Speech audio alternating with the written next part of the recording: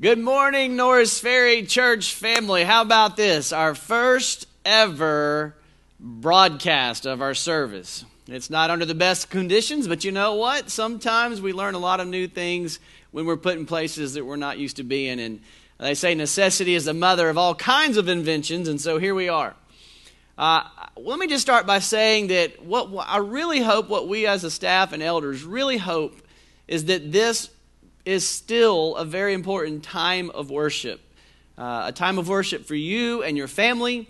If you're not married and you don't have a family here with you, then, you know, it's up to you what you're comfortable doing, but maybe you gather some people from your church family. But if you're here this morning with your spouse and with some friends or with your children, I just encourage you as much as possible to let it be a real time of worship. As I was thinking about this, what in the world is God up to with all this? It's so surreal, isn't it? I mean, it's just kind of crazy. And it's not really, for me personally and my family, we're not really afraid as much as we are just kind of, this is crazy. And so I just kind of been thinking, what is God up to? What good may God want to come from this? And, you know, I don't know if I have a direct word from the Lord, but the thing that I keep thinking of, and then right before I came here this morning to prepare this, Dana mentioned something very similar, and I thought, okay, maybe that is what it is. But maybe God is just giving us a worldwide Sabbath. What is a Sabbath? A Sabbath is a time to rest and remember God and His faithfulness to us. How cool would it be over the next month if you have kids and their routines are, the sports have been put on pause, all the activities have been put on pause, even church activities have been put on pause, and God has given you a pause to take the electronics, other than in time to have worship, take your phones, put them on pause for a minute, and just spend time with your kids and with the Lord. And I really think the Lord may have a great idea here in store for us to just kind of have a Sabbath, a season of pause and spend some quality time with your family or with your friends, with some loved ones, but not just kicking it back and relaxing, but with the Lord in His Word. And just be creative with it. Look at what maybe God might teach you in this time. I'm really excited about this morning. We've paused because we're trying to give people space so we protect the healthiness of our community and our church family. But as you know by now, if you're listening to this at 9 a.m. or very close to 9 a.m. on Sunday mornings, we're going to put the link out here of the sermon on our website, so you can go on Facebook and find it and play it and just have a great time of worship. And today, we had already planned this before we had to suspend gathering together, but Mickey, God had it set up so that Mickey would bring this service a message from the Word about having faith and not fear. And he's going to really encourage us in this time of the Word to see how God's Word encourages us to live by faith and not fear. So if you have to pause it for a minute, pause it, gather your family, prepare your hearts, and let's listen to what the Lord has to say to us this morning through His Word. Let me just prepare us with a time of prayer.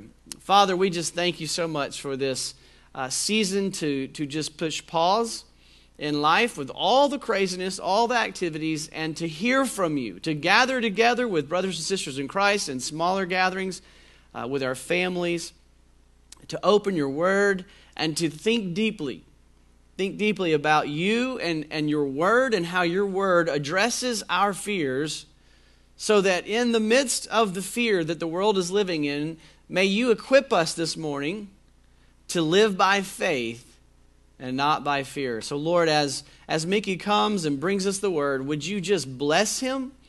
Would You just bless the Word of God that he opens up for us? And would You comfort all who hear this message? Would You exalt Christ as our Savior? And would You just give us the grace we need to live in faith and not in fear in these days? It's in Christ's name we pray. Amen. Good morning, Norris Ferry Church family. My name is Mickey MacDonald.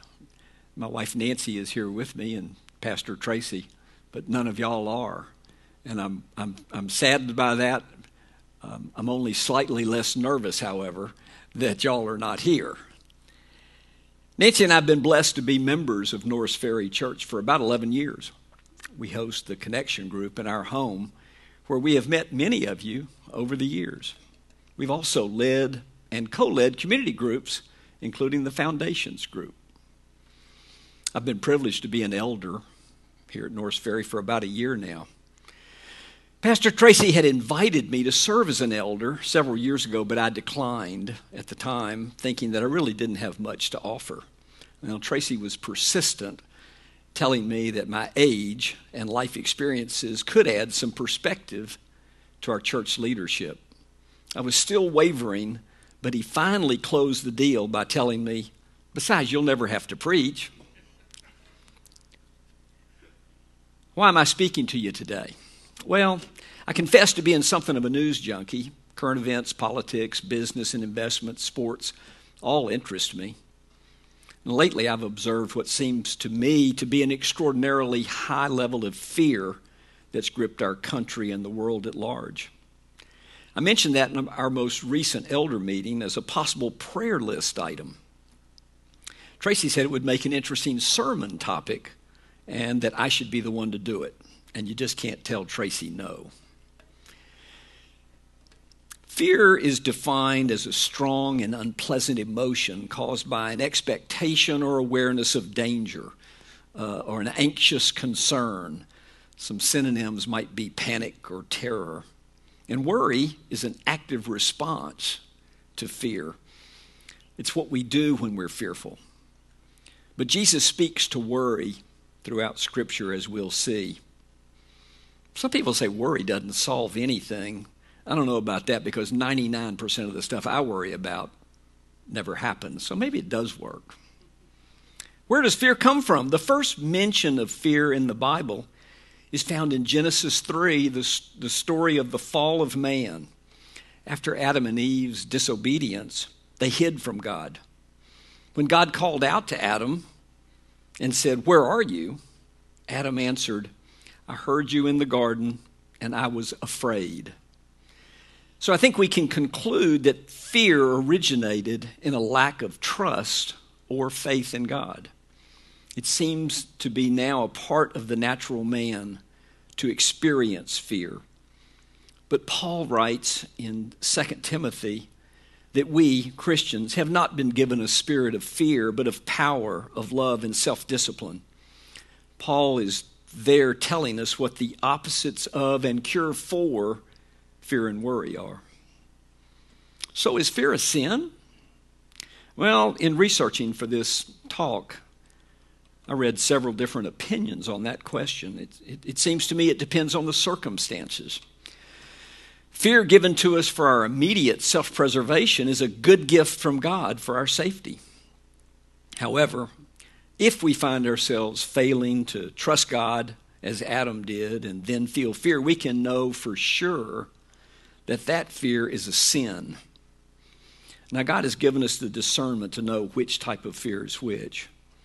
Often when we feel like we've lost control of our lives, we become fearful. It's at such times that we have to remember that God is in control, and moreover, He is good.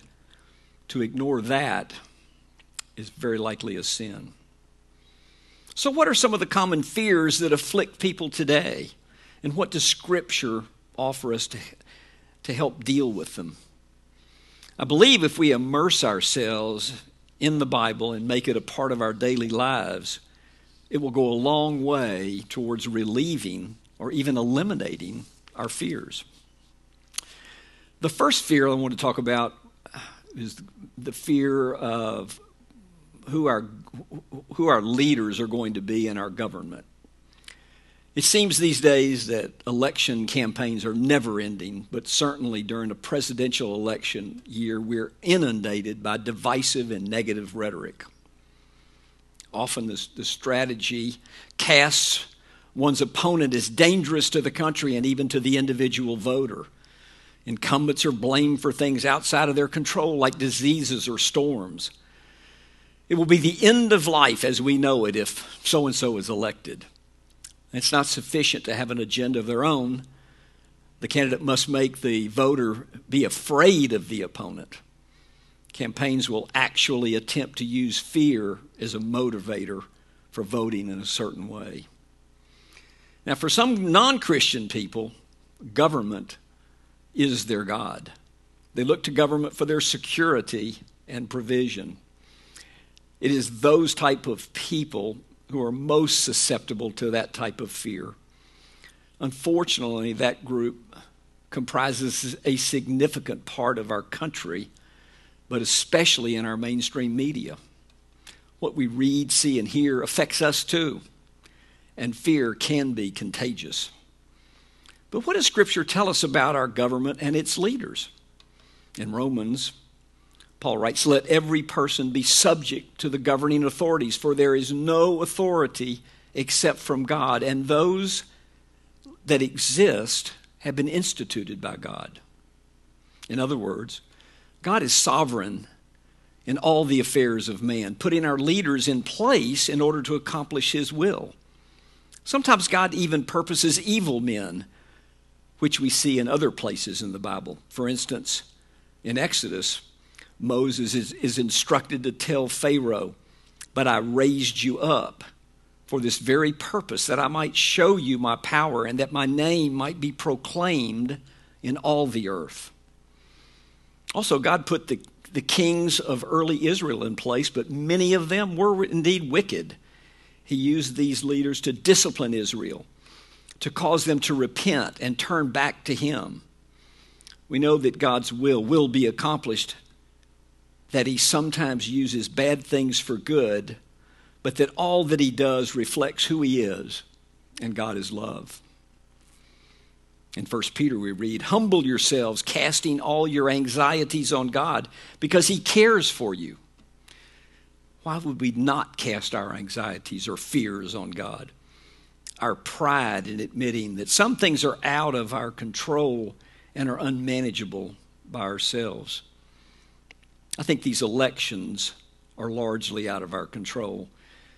So do not allow fear to influence you, but trust God.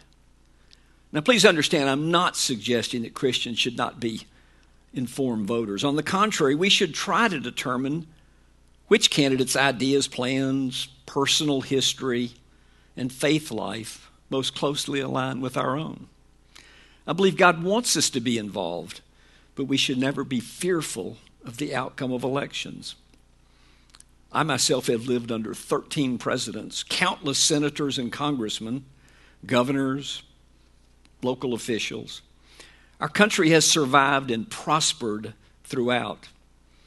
Our God is in control. Do you believe that? If you do, then you will not fear the outcome of elections. Second fear that I identified, or at least wanted to talk about this morning, is social acceptance. Many people fear rejection and isolation. They desperately seek the approval of others. This fear manifests itself in many ways, including materialism, groupthink, identity politics.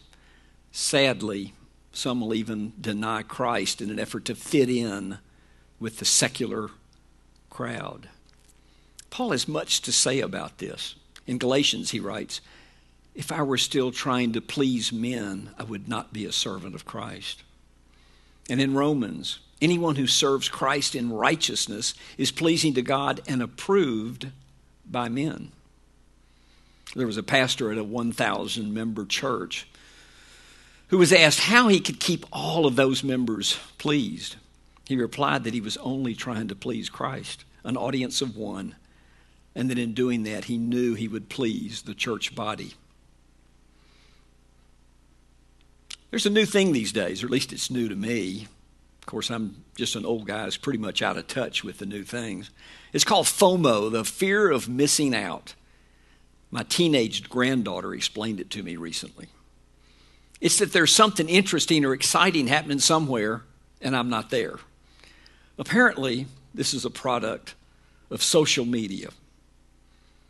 People who suffer from this fear can feel isolated or lonely. That fear of being alone is very real for many people. We need to remember that during every moment of our lives, God is with us and that he truly cares for us. In Isaiah, we read, "When you go through deep waters and great trouble, I will be with you." In Christ, we're actually adopted into God's family. We're children of God with all of our Christian brothers and sisters. And John writes on that point, "But to all who received him, who believe in his name, he gave the power to become children of God." We have the confidence of our place within this family. We have the approval of God through Christ's righteousness. We do not have to strive for acceptance or fear rejection. We can rest in his love for us. The third fear that I wanted to talk about was concerning wealth and security. It's hard to imagine that anyone has not taken notice of the financial turmoil in the world today. Stock markets are in disarray. Supply chains throughout the world have been disrupted. Interest rates on government bonds are at all-time lows. This week, there were automatic trading halts of stocks which exist to try to keep there from being a full-fledged panic. And that hadn't happened in over 20 years. Virtually all of the so-called experts consider this to be a fear-driven crisis, especially here in the U.S. because our underlying economy remains strong by almost all measures. There is actually a measure of fear in the markets called the VIX, the Volatility Index, that is up sharply in the last few days. So this fear in the markets is a very real thing. Now, I've lived through financial panics before. Oil price shocks in the early 70s, the flash crash of 87, dot-com bubble burst in 2000, and the financial crisis in 2008. Okay, not the one in 1929.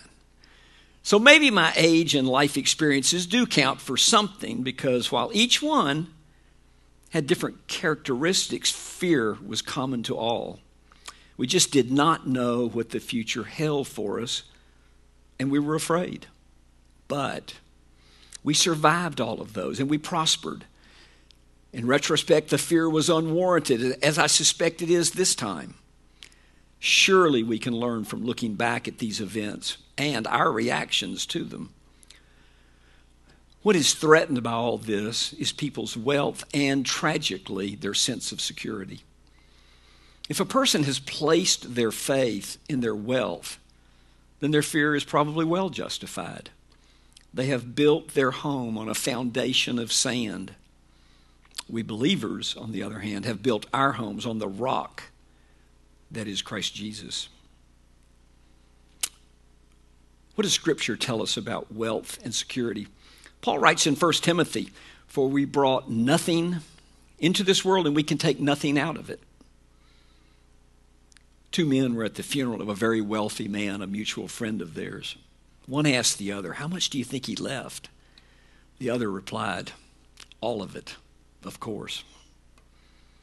In Mark 4, we find Jesus explaining the parable of the seeds, and he says, "But the worries of this life, the deceitfulness of wealth, and the desires for other things come in and choke the word, making it unfruitful." Paul also writes in 1 Timothy, "Command those who are rich in this present world not to be arrogant, nor to put their hope in wealth, which is so uncertain, but to put their hope in God, who richly provides us with everything." I think today we are seeing just how uncertain our wealth really is. Jesus spoke to the dangers of valuing wealth over him when he told of the rich young ruler who would not sell his possessions and accept the offer to follow him. Jesus said the young man went away very sad, Our wealth will not bring the joy offered us through faith in Jesus Christ. Finally, in the Sermon on the Mount, Jesus tells his followers, "So do not worry, saying, 'What will we eat?' or 'What shall we wear?' The pagans run after these things, and your heavenly Father knows that you need them. But seek first his kingdom and his righteousness, and all these will be given you as well." Let's not fall victim to this fear of the loss of wealth and the illusion that our security lies with anything other than Jesus. Lastly, the news today is just dominated by the outbreak of the newest coronavirus. While much is still unknown about this pathogen, the danger is very apparent. It appears that older people, over 60, kind of like me, and those with underlying health issues have the greatest chance of contracting the illness and even dying from it. Now, I'm most certainly not an expert on this virus. Let us just stipulate that it is serious and that we need to follow the CDC guidelines as to our behaviors, such as social distancing like we're doing this Sunday, self-quarantine when ill, hand washing, not touching our faces, and so on. But what's really piqued my interest is the fear or panic that's ongoing throughout the world and what it reveals. I don't believe that the fear of sickness is causing this panic. Almost everyone has had a respiratory illness before, but I, in fact, believe it's the fear of death. This fear of death reveals much about our faith in God and whether we believe his promises. Now, what can Scripture teach us about death? Death is the final outcome of living in a fallen world. Solomon says, it's the destiny of every man. For the secular, unbelieving world, their goal is the preservation of one's physical life at all costs because there's no hope of eternal life. Secular people trust in secular power in facing this crisis. The world denies the resurrection of Jesus, which is the basis of our faith. When the world denies the resurrection of Jesus, it also denies the resurrection of man. Therefore, death is final, devoid of hope. There's only despair and emptiness. Fear and worry make perfect sense for them when the prospect of near-term death arises. Hebrews 2:15 speaks of the fear of death that haunts the unbeliever. To me, haunting implies an unrelenting discomfort or fear as memories of past sins compound the finality of life. And what a sad state of being that is. But I believe that is the reason for the panic that we're seeing in the world today. While death is our mortal enemy, Jesus conquered death when he rose from the grave and will destroy death forever when he returns. Paul speaks to this in 1 Corinthians. He says, the last enemy to be destroyed is death. For the Christian, death is not punishment because our sins have already been forgiven. Paul writes in that most famous of verses, therefore there is no condemnation for those who are in Christ Jesus. We will stand before God with Christ's righteousness and be judged as holy and acceptable by him. So we shouldn't view death with fear, but with joy at the prospect of going to be with Christ. Jesus speaks to death in a most reassuring way in John 11 when he says, I am the resurrection and the life. Whoever believes in me, though he dies, yet he shall live, and everyone who lives and believes in me shall never die. Because we believe this promise, the Christian's goal in life is obedience to and love for God and faithfulness to Him in every circumstance. We have no reason to fear, no reason to panic. Our life, a new life with Jesus, will continue on into eternity. I can't think of a better opportunity to tell someone about Jesus than when they're expressing their fears, especially about sickness and dying. We can offer them the way to assurance through faith in Christ. When things are going well for people, they frequently feel no need for a Savior. This crisis, though, makes everyone realize their own mortality and to think about what's next. Please, let's not pass up this opportunity to share the gospel with the fallen world. So, in conclusion, do you trust in the sovereignty and goodness of God? Jesus said, "In this world you will have trouble, but take heart. I have overcome the world." May it never be said that God's people are governed more by fear than by faith. Do you believe the promises of Jesus? Fear and worry accomplish nothing. Jesus said, "Who of you by worrying can add a single hour to his life?" We're not alone to deal with this. Jesus said, "Surely I am with you to the end of the age." What would God have us do in the face of this panic? Our world needs steadfast people of faith who will declare that God is in control. Let's not allow the voices of fear to drown out our faith. We can impact this culture with a courageous faith. We must pray that God will use this crisis to create a global spiritual awakening where people turn to Jesus Christ in faith. Let us pray. Father God, you have revealed your unending, unconditional love for us through your Son, Jesus Christ. Let us take heart in that and stand firm in the face of this crisis, relying on your word for our strength and security, helping us to grow ever closer to you. We know that the worst that can happen to us in this life leads to the best that can happen to us, our transition to a new life in heaven with you.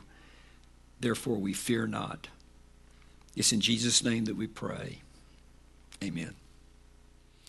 Well, I sure am thankful for that word, Mickey, and I'm thankful that the Lord orchestrated this whole thing, that Mickey would be the one bringing this message with just his experience in life, and just walking with the Lord all these years is such a blessing to have him bring the word. So what do we do now? Well, what we really hope, as I said earlier, is that you will really make this a wonderful time of worship with your family or your church family, whoever you've gathered with. And just to help you do that, the tools we've given you are just like we do every week. On Thursdays, Kevin is sending out our newsletter called This Week at Norris Ferry. And so take that, open it up, and there's songs that have been prepared that Granger, our worship leader, has planned for the service.